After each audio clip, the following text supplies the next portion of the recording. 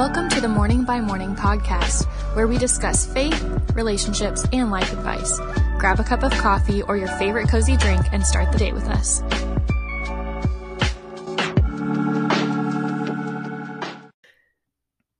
Good morning and welcome back to the podcast. Thanks for joining us for another episode.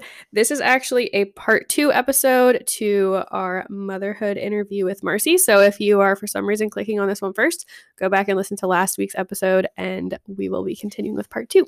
But first, Marcy, what are you grateful for today? I am grateful that you made breakfast for me this morning.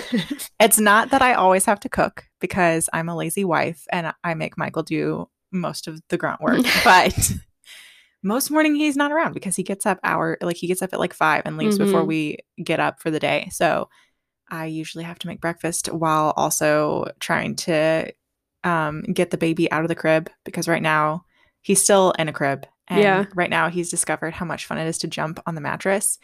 So he will cry and whine and he wants me to come get him. But then when I come in the room, he wants it to be a game where like he smiles and giggles at me. And then when I go to reach for him to take him out, he like slams himself back down onto the mattress and it's making you around. Work for it. Yes. And I've like been trying, we've been trying to have a baby for over a year now. And so I got it in my head that I would be pregnant by now. So I was like, well, okay, I need to train him to start like standing up at the side of the crib for me to get him out because eventually if I'm pregnant, I'm not going to be able to like lean over as far down as the mattresses to get him out. So even though I'm not pregnant now and I could have given this up a long time ago and just keep scooping him out of the crib, I've like continued stubbornly with this, like trying to teach him to let me get him out by standing up by the bars or whatever. So anyway, it's just this long process of me like, I need my coffee. I need to start breakfast. The baby is hungry and whiny, but he also just wants to dive down. He's playing. And this morning I got up and you asked me how many sausages I want. And it was just, and you made the coffee and I came over and forgot that you'd made coffee. And I just was watching what you were doing, making your from scratch muffins. And good. You were like, oh, let me move so you can get some coffee. And I was like, oh my gosh, someone made coffee and it wasn't me. So that's what I'm thankful for today. I am thankful to get to spend time with you. I think Marcy said in the last episode, but we don't live in the same town. And we used to. And we used to hang out all the time. And now we can't. We took it for granted.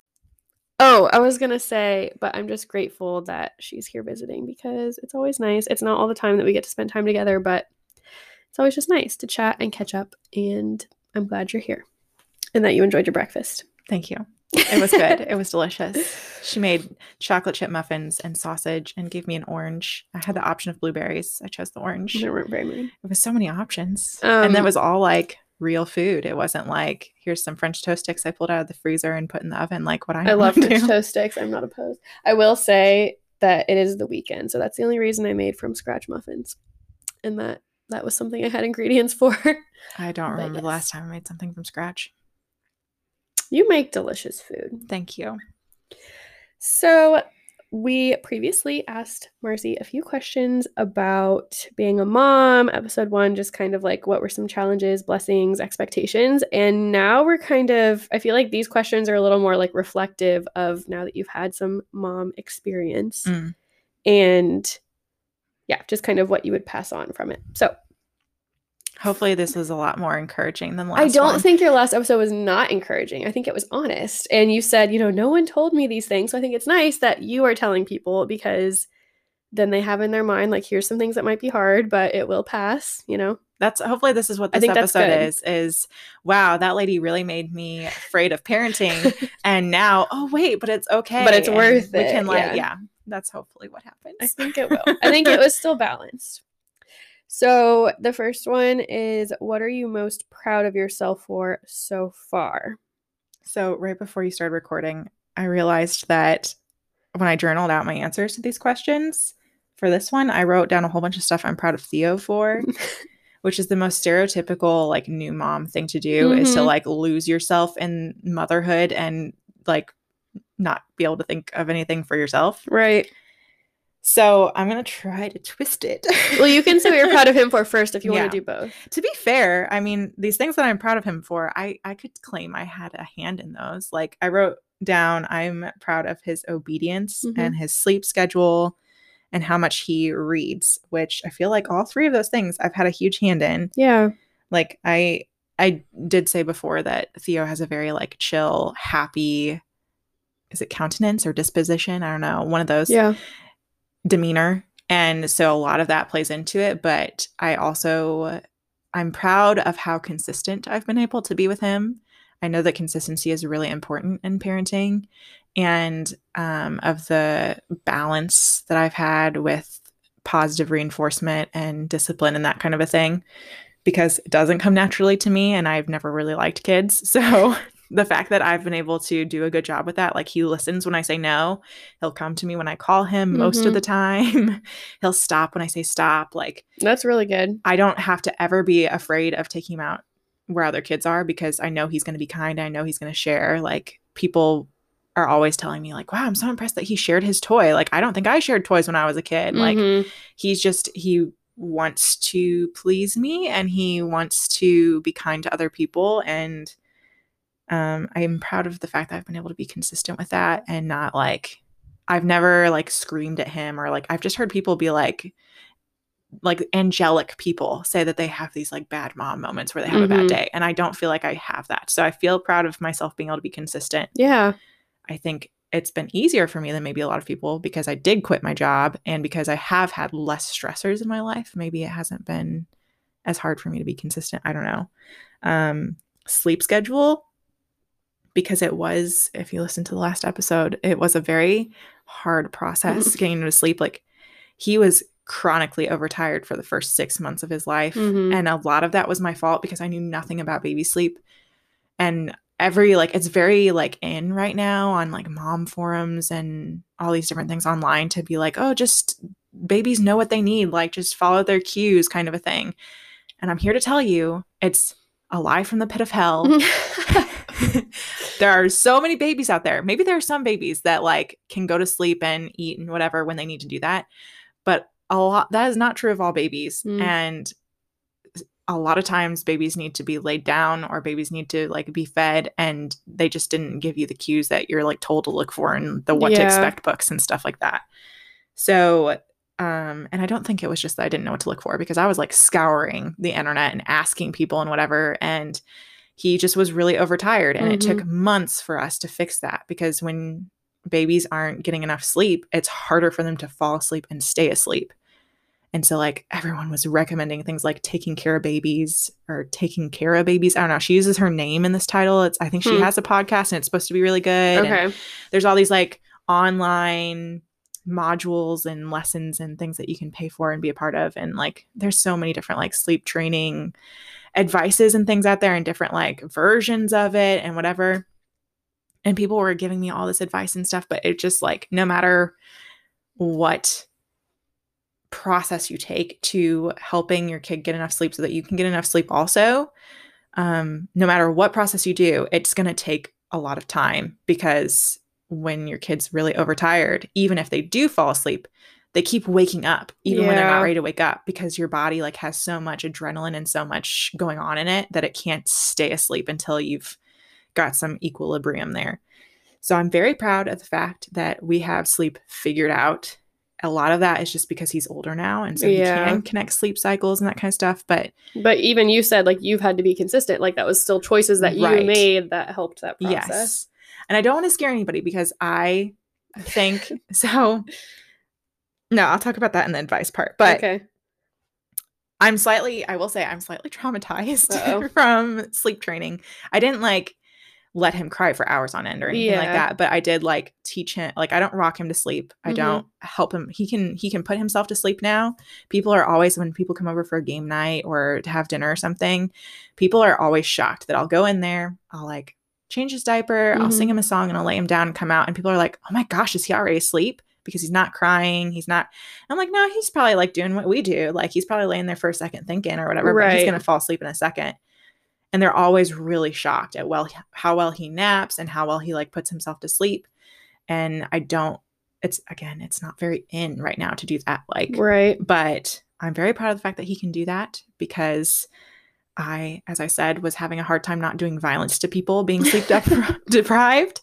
And also he is a completely different kid from when he was overtired. The first 6 months of his life was like a ton of crying. It was just lot of crying. Oh my gosh. And when we finally got it figured out, he's been this happy, chill baby ever since. He needs structure and he needs a schedule. And when he gets off of it, that's when we have problems, is when he's not getting enough sleep or things aren't happening at the right times for him. Mm-hmm. So I'm proud of how well he sleeps, even though I'm slightly traumatized from training him to sleep, because it's just hard to hear your baby want you to cuddle them and hold them. And he would have happily for his whole life probably just slept all cuddled up with me. And there's a part of me that misses that a lot, but I know that it's but it paid off. Way. Yes, it definitely paid off. He's such a happy kid now. And then the last one was, I am proud of how much we read. This is totally mom bragging, but that's fine. He's not 2 yet. He's about to be 2, and he's already completed the 1,000 books before kindergarten program at our local library. And like the rules are like, it doesn't matter if it's a unique book. It doesn't have to be 1,000 unique books or 1,000 like books of so many pages or whatever. It's any book, like board book, whatever. And he completed that last summer, and he adores reading. Like all those, like, I liked reading when I was a kid and did those kinds of things just because I liked reading. I think that there's like some kind of ulterior motive for those programs, like summer reading programs and things, to try to instill a love of reading in kids. Like, here, you get stickers and prizes or whatever. Don't you love reading? Like, and that wasn't the case for me because I just liked it before I ever did one of those things. But it's definitely working on him. Like, he loves reading. We read all the time. And I never realized how little other people read, because I'll have people over and I'll invite them to read him a bedtime story or whatever, to have like a bonding moment with him. And I can tell when people read out loud, people who like never read out loud or haven't read a story because they don't like do the inflection or pause in the right moments, or like they kind of stumble over the story. Mm-hmm. So I can tell when people don't read out loud. And I've also hung out with other people whose kids can't sit through a book.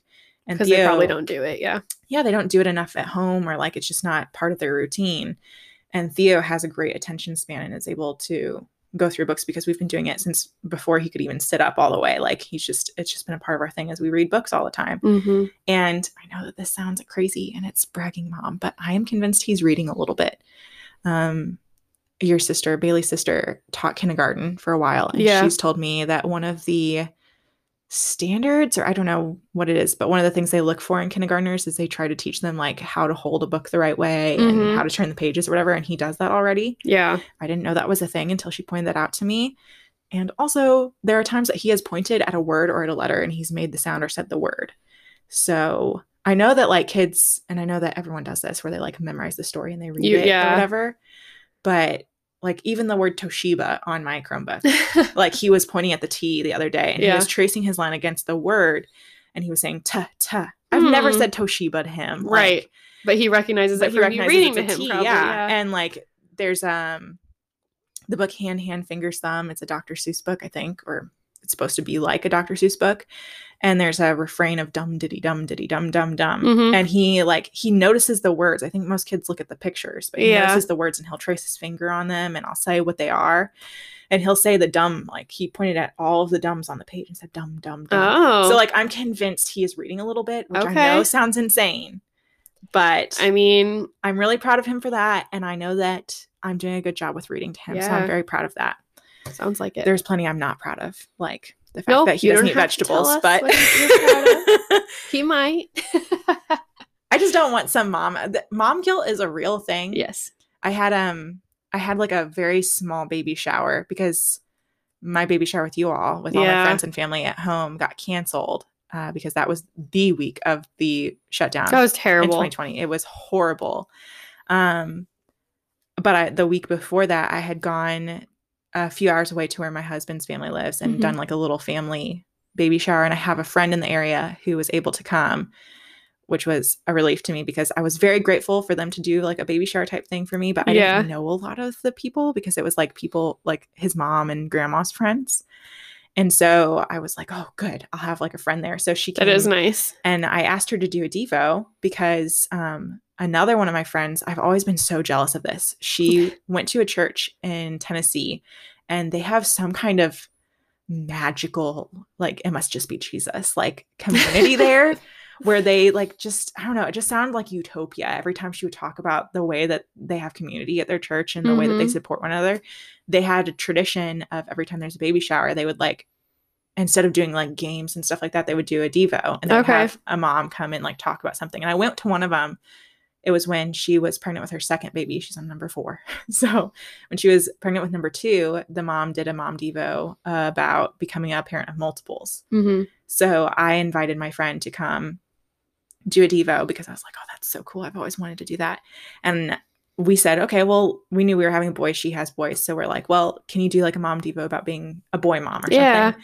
And she listened to God and gave a different Devo. And it, like, in retrospect, it is exactly what I needed. And it was about mom guilt and just awareness about it and being on your guard against it. And it's a real thing of hearing other moms talk about what their kids are good at and then feeling, even though you logically know there's nothing wrong with your kid, they all develop differently. Yeah. Also feeling like, oh, what am I doing wrong that I'm not doing that? So I don't want anyone to hear that he's like maybe reading and doing these things and then be like, oh, I don't read enough with my kid. Like, I don't want them to sound judged or anything, because you're probably, if you're a mom and you're listening to this, you're probably doing great things. Like, you probably have your kids eat real food.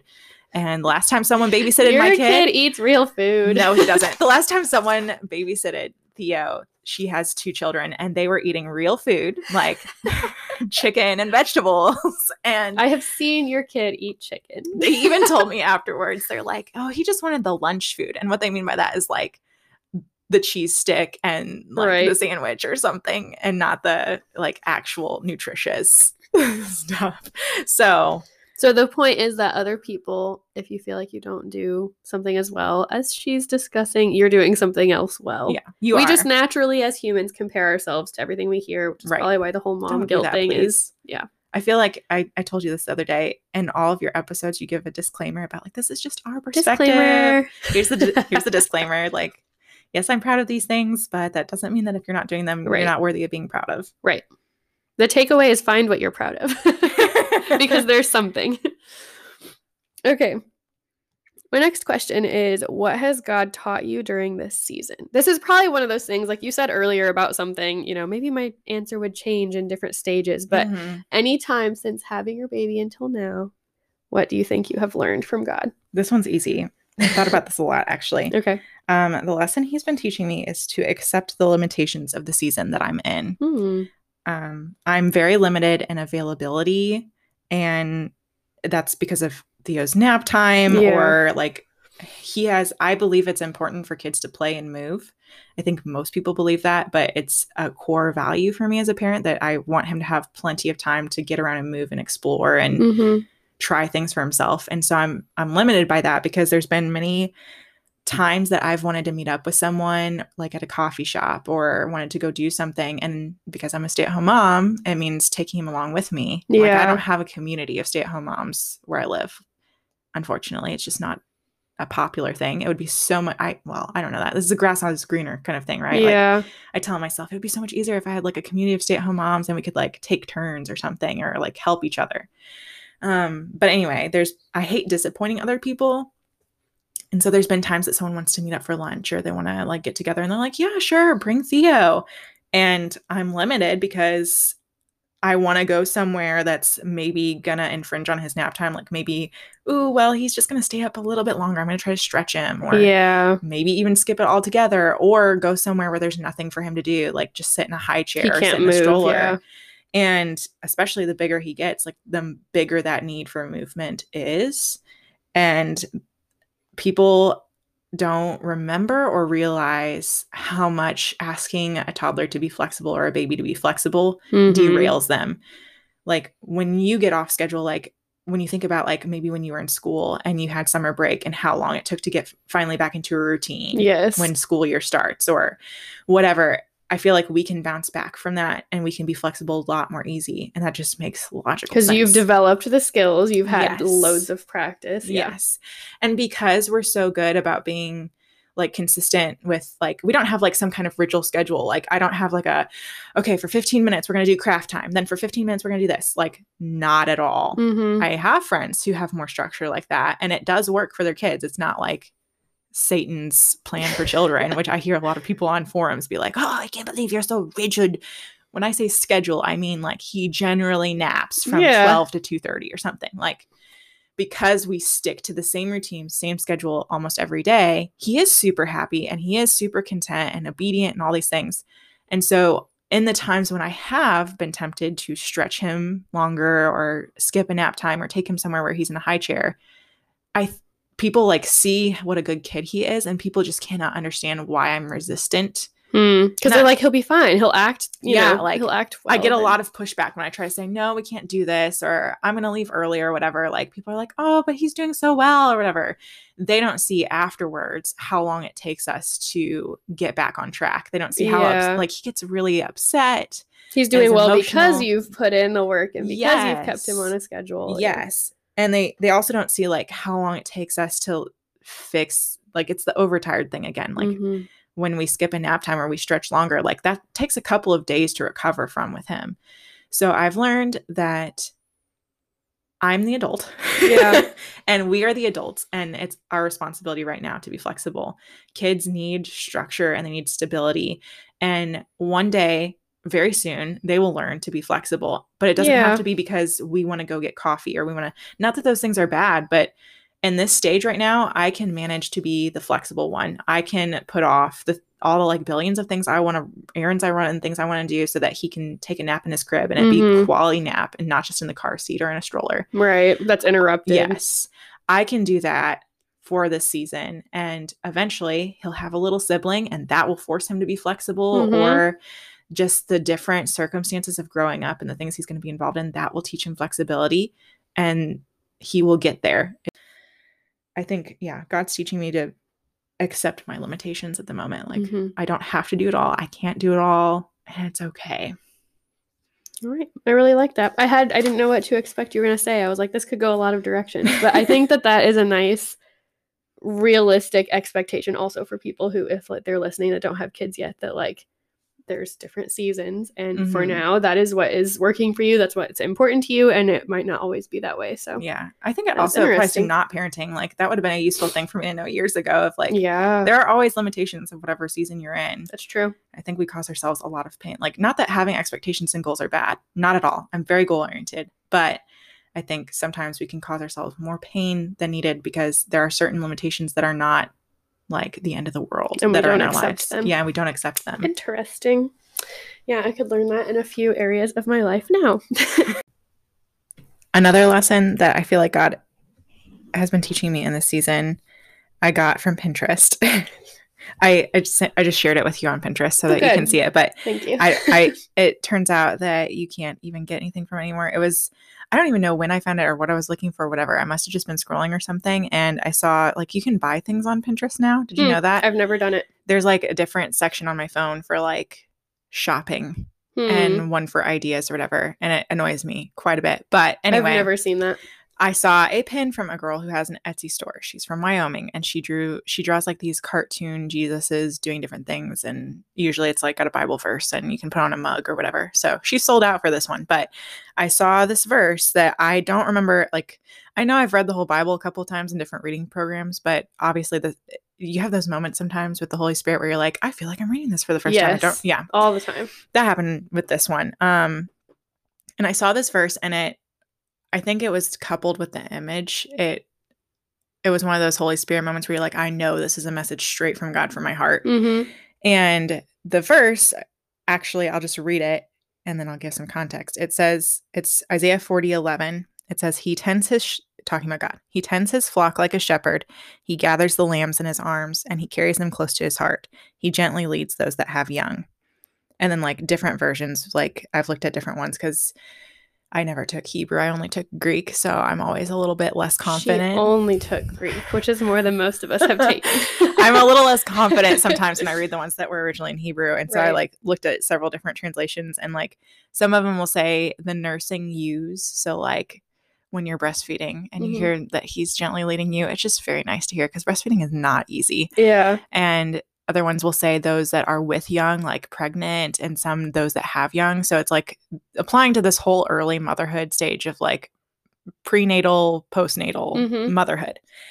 And anyway, it's like at the very beginning of that chapter that I feel like most people have heard the one, like even you grow tired and wearied. Yes. Yeah. And like those who hope in the Lord will renew their strength kind of a thing. So like I knew that, but I never paid attention to that verses up towards the beginning of the chapter of that same like section of Isaiah. And I think part of the reason it stood out to me is I had gone on the socially distant walk with a girl I was hoping we could be really good friends. You actually, this is the baby. I sent you pictures of him and had you guys praying for him. At the zoo? No. Oh, no. Yes, I know what you're talking about. This is the one that has Prader-Willi syndrome. Yes. And she had placenta previa, and it was like this whole ordeal, and people were praying for him or whatever. When she was pregnant, obviously she was pregnant. Well, anyway, I had just had Theo, and we had just decided he was like 10 weeks old or something. We had just decided that we were willing to let other people meet him. And it must have been a little bit past that because we switched churches during the pandemic, like different locations, same church. And I was trying to make friends. And so I met her on this mom group online and knew she went to the same church, and we decided to have a socially distant walk together. Mm-hmm. So we're walking, and she's like asking me advice because she's very pregnant at this point, and she has like all these expectations about how her birthing experience is going to go and like what being a newborn mom is like. And so she's asking me these questions as I've got like Theo and a little baby carrier strapped to me as we're walking around socially distanced with masks on. Oh my gosh. And it was cold, so he must have been like 6 months old or something. We're walking around in the winter.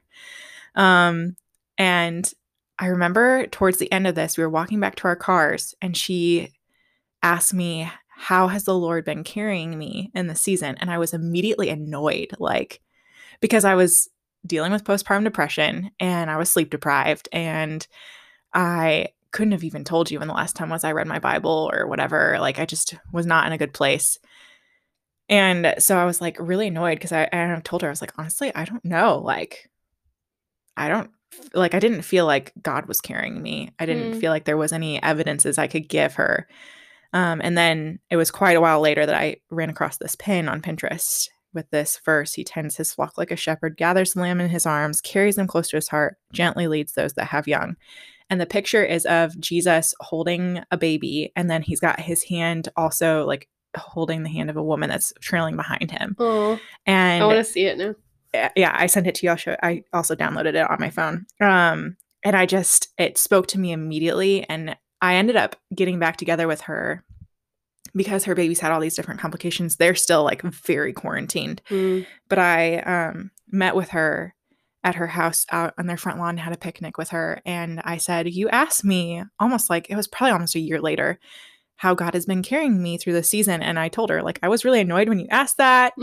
I didn't have an answer for that. And now I know for sure God has been carrying me through this whole thing because sleep deprivation is really bad. And I had there's just so many like older women in every new mom's life that have an idea of what you should be doing as a mom because of what they did with their kids. Right. And there's so and I care about what people think, and I care about people's opinions, and I want to learn from people. And sometimes I take that too far with advice that I read on the internet or what I'm reading in books. And so there's just a lot of pressure on me. And I didn't think of Jesus as leading me gently. And reading that verse and seeing that picture, especially in a time when not a lot of people could hold my baby for me so I could take a shower or take a nap or something, seeing Jesus holding that baby and leading that woman, and those words gently lead, were huge to me. And so like my first lesson he's been teaching me about accepting my limitations is like action oriented, but this one is something I feel like not every lesson God has is something you do. Sometimes it's something you believe or you trust, and trusting that he is caring and gently leading me. He's not that condemning voice or that you need to do better voice in my head that I hear sometimes. He's the voice that's gently leading me and carrying my baby close to his heart. And that you might not see that until after the fact. No, it might not, but I can tell you now, he definitely was, because somehow we made it through those. I don't even remember half the stuff that happened in the first year, but... Good thing you got that camcorder. Yes, right? Good thing I took all those videos. Okay, this is my last question, and it is, what advice would you give to either first-time moms or soon-to-be moms? Like if they currently have a very young kid, or they're currently pregnant, or they're just kind of trying to like wrap their mind around what's coming. What would you? I've actually got a lot for this one. Okay. And it's going to sound, I realized after I wrote this that it sounds like I'm trying to convince you to become a parent. But I genuinely was coming at this literally just thinking about the question and how I would answer the question to anybody. So that's fine. It's gonna and it's gonna sound this way because I've been trying to convince Bailey to have babies forever now. So if you do decide to have a baby after listening to this, I'll be very happy. Okay. My first piece of advice is to quit your day job. It was really hard for me. I think I talked about that the first part of this episode or whatever, last episode. The adjustment from working full-time to being a stay-at-home parent is really difficult, I think, on everybody, even people who always plan to do that. It's just a transition. But as much as it was difficult, like I legitimately had an identity crisis. I know that's super stereotypical and I hate that because I hate it every time I play into a stereotype, but I had an identity crisis. Well, it's a stereotype because it happens. Yes. So that's fair. And it was really difficult, but it's 100% worth it. I cherish getting to be around for all of his firsts. I know he is safe. I don't have to worry. I worked in case management, mental health case management for a while and saw a lot of really horrible things that were in situations that on the outside looked super safe. And so I never have to worry about whether or not he's safe.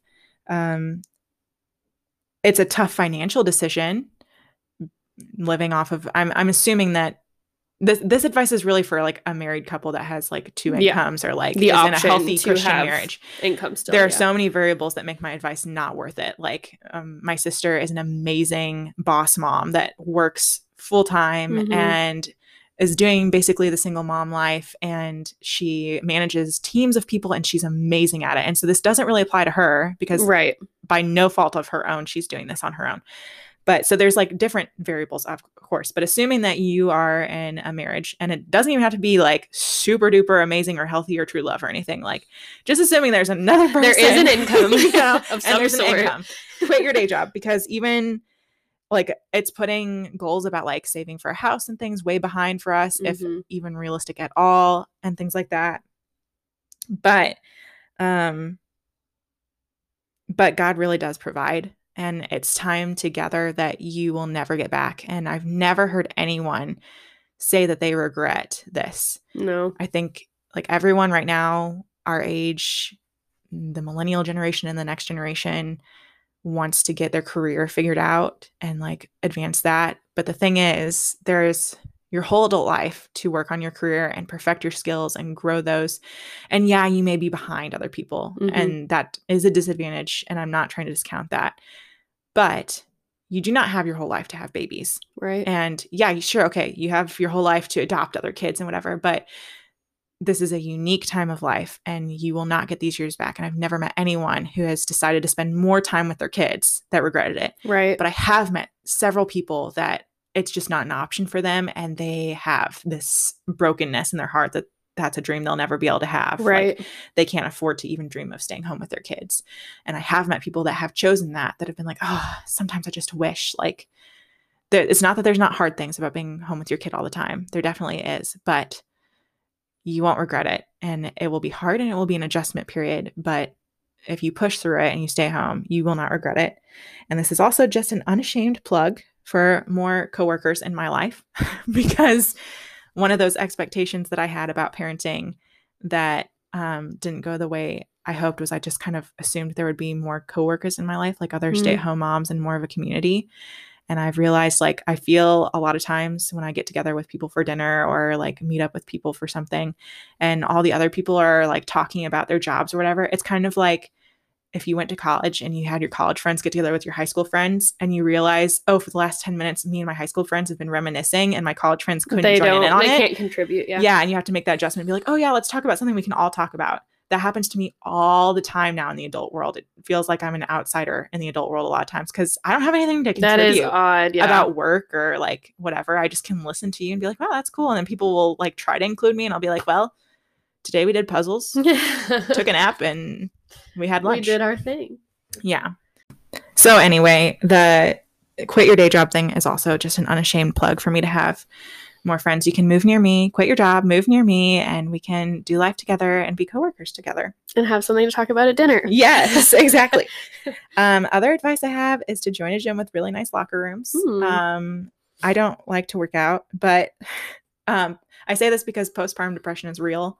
And I think people know it's real. Yeah. And I knew I was predisposed to develop it before giving birth and was a little bit like, this is going to happen to me. But I thought it would be easier than it was. And I did have postpartum depression. And last year I just made the goal to get out and be around people more often and be moving. Like I didn't care about losing weight, or like, I thankfully haven't had the like very stereotypical body image issues after birth or anything. I didn't deal with that. But I did know that it's crucial to be moving when you're trying to work through depression. And so I joined a gym that was way too expensive, and I could only be there for a few months because it was so expensive. But getting regular showers and shaving my legs and using lotion and they had all of that. Oh my gosh, it was really fancy. I took your sister once, just I could like bring a preview guest. And I was like, look, they like provide the razors, they provide the lotion, they provide the towels, they provide like that's everything. Crazy. Yeah, that's more expensive than my gym. No, it was super. No, this is why I was only there for a couple of months. Yeah. There were other reasons as well, but the main reason is like we could not afford for me to keep going there. Yeah. But just a few months of having a shower literally every day, that sounds like not a big deal, but it is a huge deal to feel like a human. And getting out and doing something, like even if it's not like joining a gym, like your sister came over once a week. Yeah. For like an entire season, like maybe even 2 seasons, summer, fall, or whatever, and just went on a walk with me every week. Or I feel like I'm like becoming part of your family. I visit your grandma. What do you mean becoming? Like it's just been a thing. Well, I just didn't realize like how much time I spend with your family when you're not around. But I visit Bailey's grandma usually once a week, unless she's got a doctor's appointment or Theo's sick or something. Yeah. And like having a commitment to leave the house and go be somewhere, I definitely recommend that to moms, regardless if it's a gym or working out or whatever, because you're going to need the mental health. Yeah. The next one is do what it takes to keep yourself out of jail. I say this because like most of parenting so far has been like the debates between, do you do baby-led weaning or do you spoon feed your baby food? Like, do you breastfeed or do you give formula? Are you sleep training? Are you bed sharing? Are you like whatever? And, you know, everyone's going to come to the point where they have their own opinions on things. And most people, I think, most reasonable people don't judge other people for the way that they do momming, especially if they are also a mom, right? And they're like, I realize this is challenging and that I'm doing what works, right? Yeah. But there are the forums and there are like the people that the way that they say their opinions, and sometimes it's just true that they do legitimately think that you're a horrible person if you do something differently. Oh my gosh. Like it's out there enough and you're in a vulnerable enough place with literally, especially if you've given birth to the baby yourself, you're in a vulnerable place with just your hormones and your sleep deprivation and everything, that like having all of this input about how you should be a mom can be crippling, because like sometimes people make it sound like you are a child abuser if you do this thing or whatever. And I think most people don't think that, but I just want to say, do whatever it takes to keep yourself out of jail, because I did sleep training. I didn't like do the cried out method. We did Ferber, which is a whole different like explanation, but we did it. And my sister bed shares like to this day with her kids that are a little bit more grown, like, and I don't judge her for that at all. Like I didn't want to do that because I, again, as I've told you before, like obey everything doctors ever tell me. And so I was like, they said no, they said I shouldn't do it. So I'm not going to do it. And now I'm at the point where it's like, you know what? If you need a bed share so that you can get sleep, so that you don't murder your husband, that's going to be so much better for your marriage than having the bed to the two of you. Right. Like, so if your baby is sleeping, you're sleeping, your baby's fed. It's like the method at some point, you've got to just do it. Do what you have to do to keep yourself out of jail. But for the love of all that is holy, if you do decide to be that parent that like bed shares or something else, please also support me when I have my second child and I decide to sleep train them as well, because we're all just trying to stay out of jail here. That's all we're trying to do. And keep your tiny human alive. Yes, and exactly. Happy and, exactly. My kid is actually going to be okay. Yeah. And we're all going to be okay. And as long as I don't murder someone or key somebody's car, like that's what's important here. Right. Right. I have, don't make any big decisions until you've made it through the first year. I used to say this all the time about dating. I still believe you did. True. I remember. Yes. Yep. Yeah.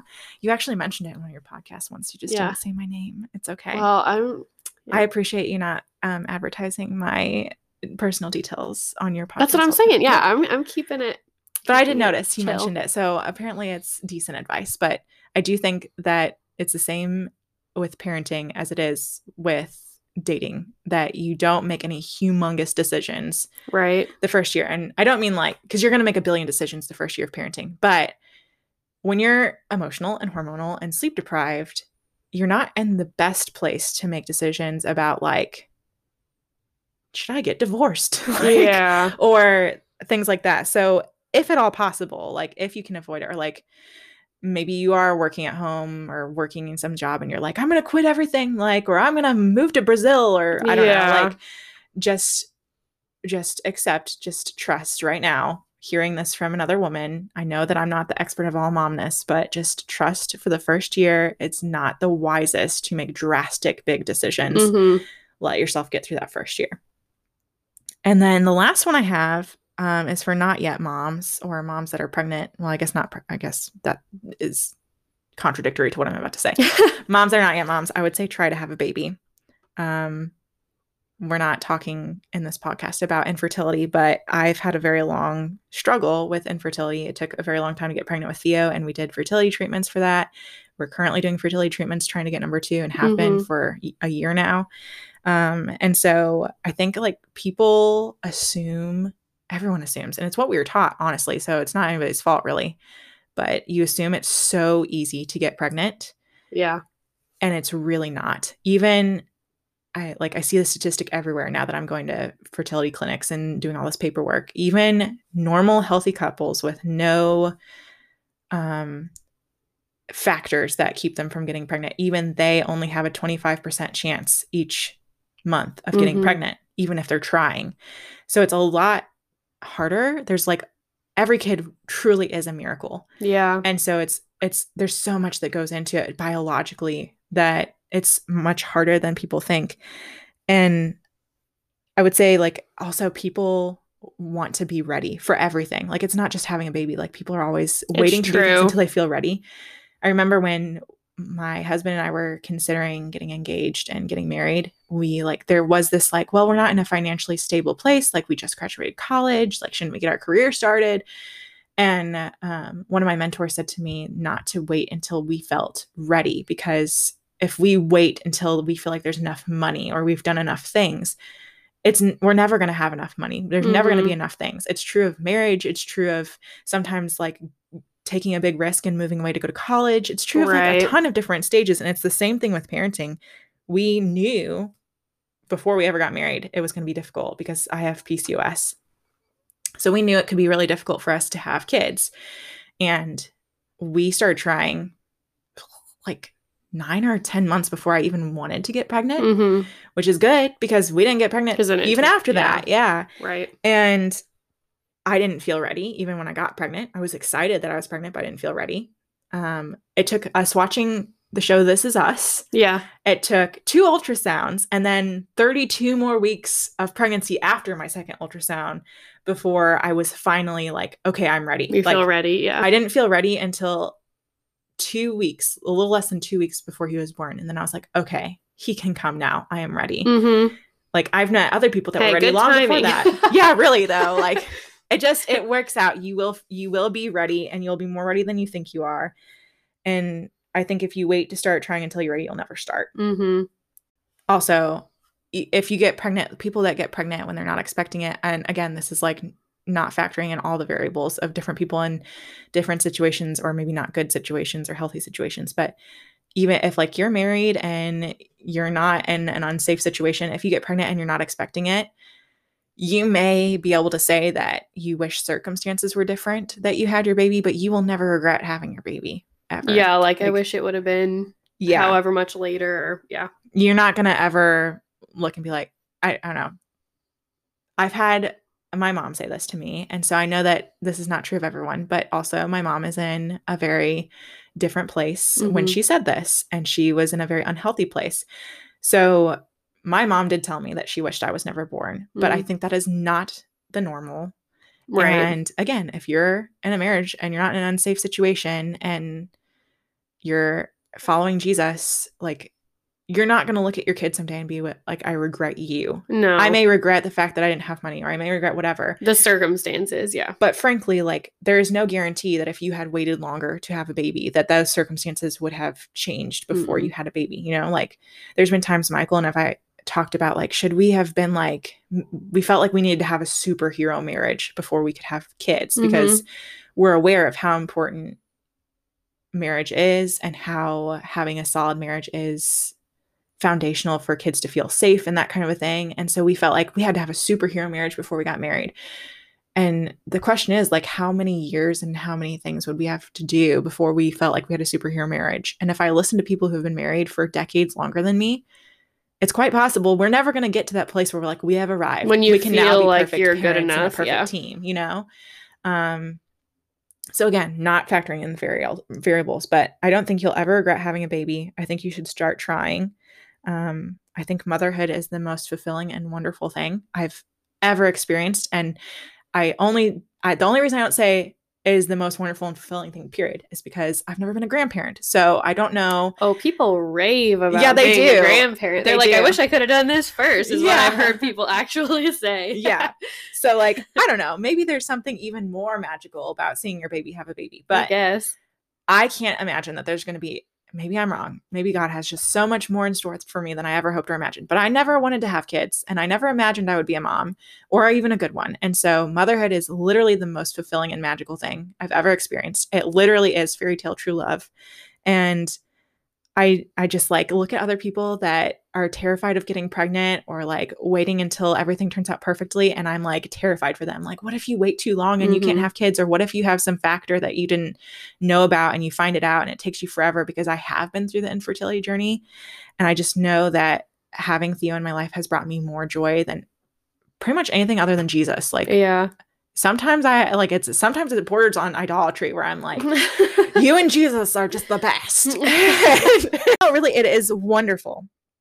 And when you're trying, and even each month that you don't succeed, you're gonna be so aware of how much longer it is. Like, every time you get a period, you're doing the math in your head. Yes. Yeah. Like, every time you get a period, you're like, okay, this is when my next due date would be. It's going to be so much longer. Okay. If I get pregnant this cycle, like, you are painfully aware of how much longer it's going to be. And so just try, because you know what? Trying does not mean you're going to have a baby. And that's true. And because this is a faith podcast, I can at least say with confidence, and I believe this truly, that there is no baby God did not plan for. There is no baby that was born or that a mom conceived and God said, oh, shoot, forgot to have a name for that one. Guess I'm going to have to write a story right quick. Like, every baby is planned by God, and you're not going to get pregnant with a kid that God doesn't have a story for. And so God already knows who your babies are. And maybe trying may just be, and there's, like, so many people I'm offending right now, but maybe trying is just a way of saying, okay, God, I trust you.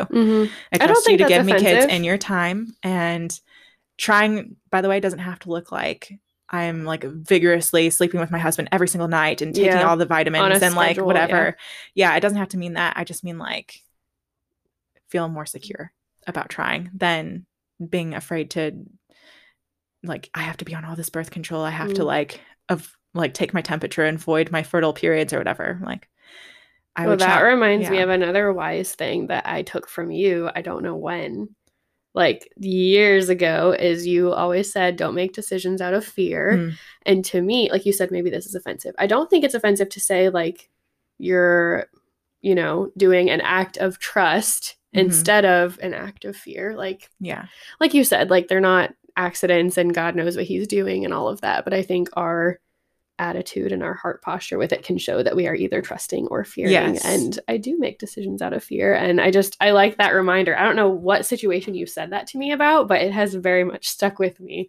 And I remember that. So that's kind of what I'm hearing from you too, is, like, not making the decision based on, like, I'm afraid, like, the fear that I won't be a good parent, or that I don't have enough money, or I don't have these certain things in place. It's like, well, when you need to figure it out, you'll figure it out. Right. Yeah. My roommate in college passed on that don't make decisions out of fear thing to me. And well, thank you to her, because it's stuck with me too. Thank you, Jenna. Maybe it'll stick with one of you. Don't make decisions out of fear. No, that's the takeaway. Don't make decisions out of fear. And have trust that God is going to give you the right babies Mm-hmm. that he has planned for you and the timing he has planned for you. And we really have a lot less control over when those babies and how those babies come about than we think we do. So I would just say don't be afraid to try, because We have a lot less control than we think we do about a lot of stuff. Sleep deprivation is hard. One income is hard. Quitting your job and having an identity crisis is hard. Postpartum depression is hard. All of it is real and hard, and I don't want to gloss over that. But the joy and the fulfillment from being a mom is the best thing in the world. And we'll getting emotional. That's okay. And not everybody has babies, but none of us know how many babies we're going to have or who they are. God knows their names and he knows their stories. And getting to meet them and do life with them is the best. Well, I think that was extremely well-rounded. Marcy said earlier, maybe some of it would come across negative, but I think it was a very realistic picture of the whole thing, the positives, the negatives, the challenges, and our overall message, I think, came across very positive. So I hope so. And now you have 5 billion hours it's of fine. me ranting about motherhood. I appreciate it. I guess, people do say you shouldn't get them started talking about their kids because then they won't shut up. That's fine. That's what we wanted. Do you have anything else you wanted to add as a little no closing, or we're good? I think I should leave on a good note, or else I'll say something about how hard it is when kids decide to throw food on the ground, and then someone will get scared again. That's fair. Well, thank you so much for joining, Marcy. I have loved having you on here, not just talking to myself. So thank you for sharing and being vulnerable and honest. And I know I got good takeaways, so I hope everyone else did too. Thank you again for listening to another episode of the podcast. If you want to give feedback on this topic, share other topics you want to hear about, or share what you're grateful for, you can follow the Instagram page Morning by Morning Podcast. I would love to hear from you. Remember to find something to be grateful for today.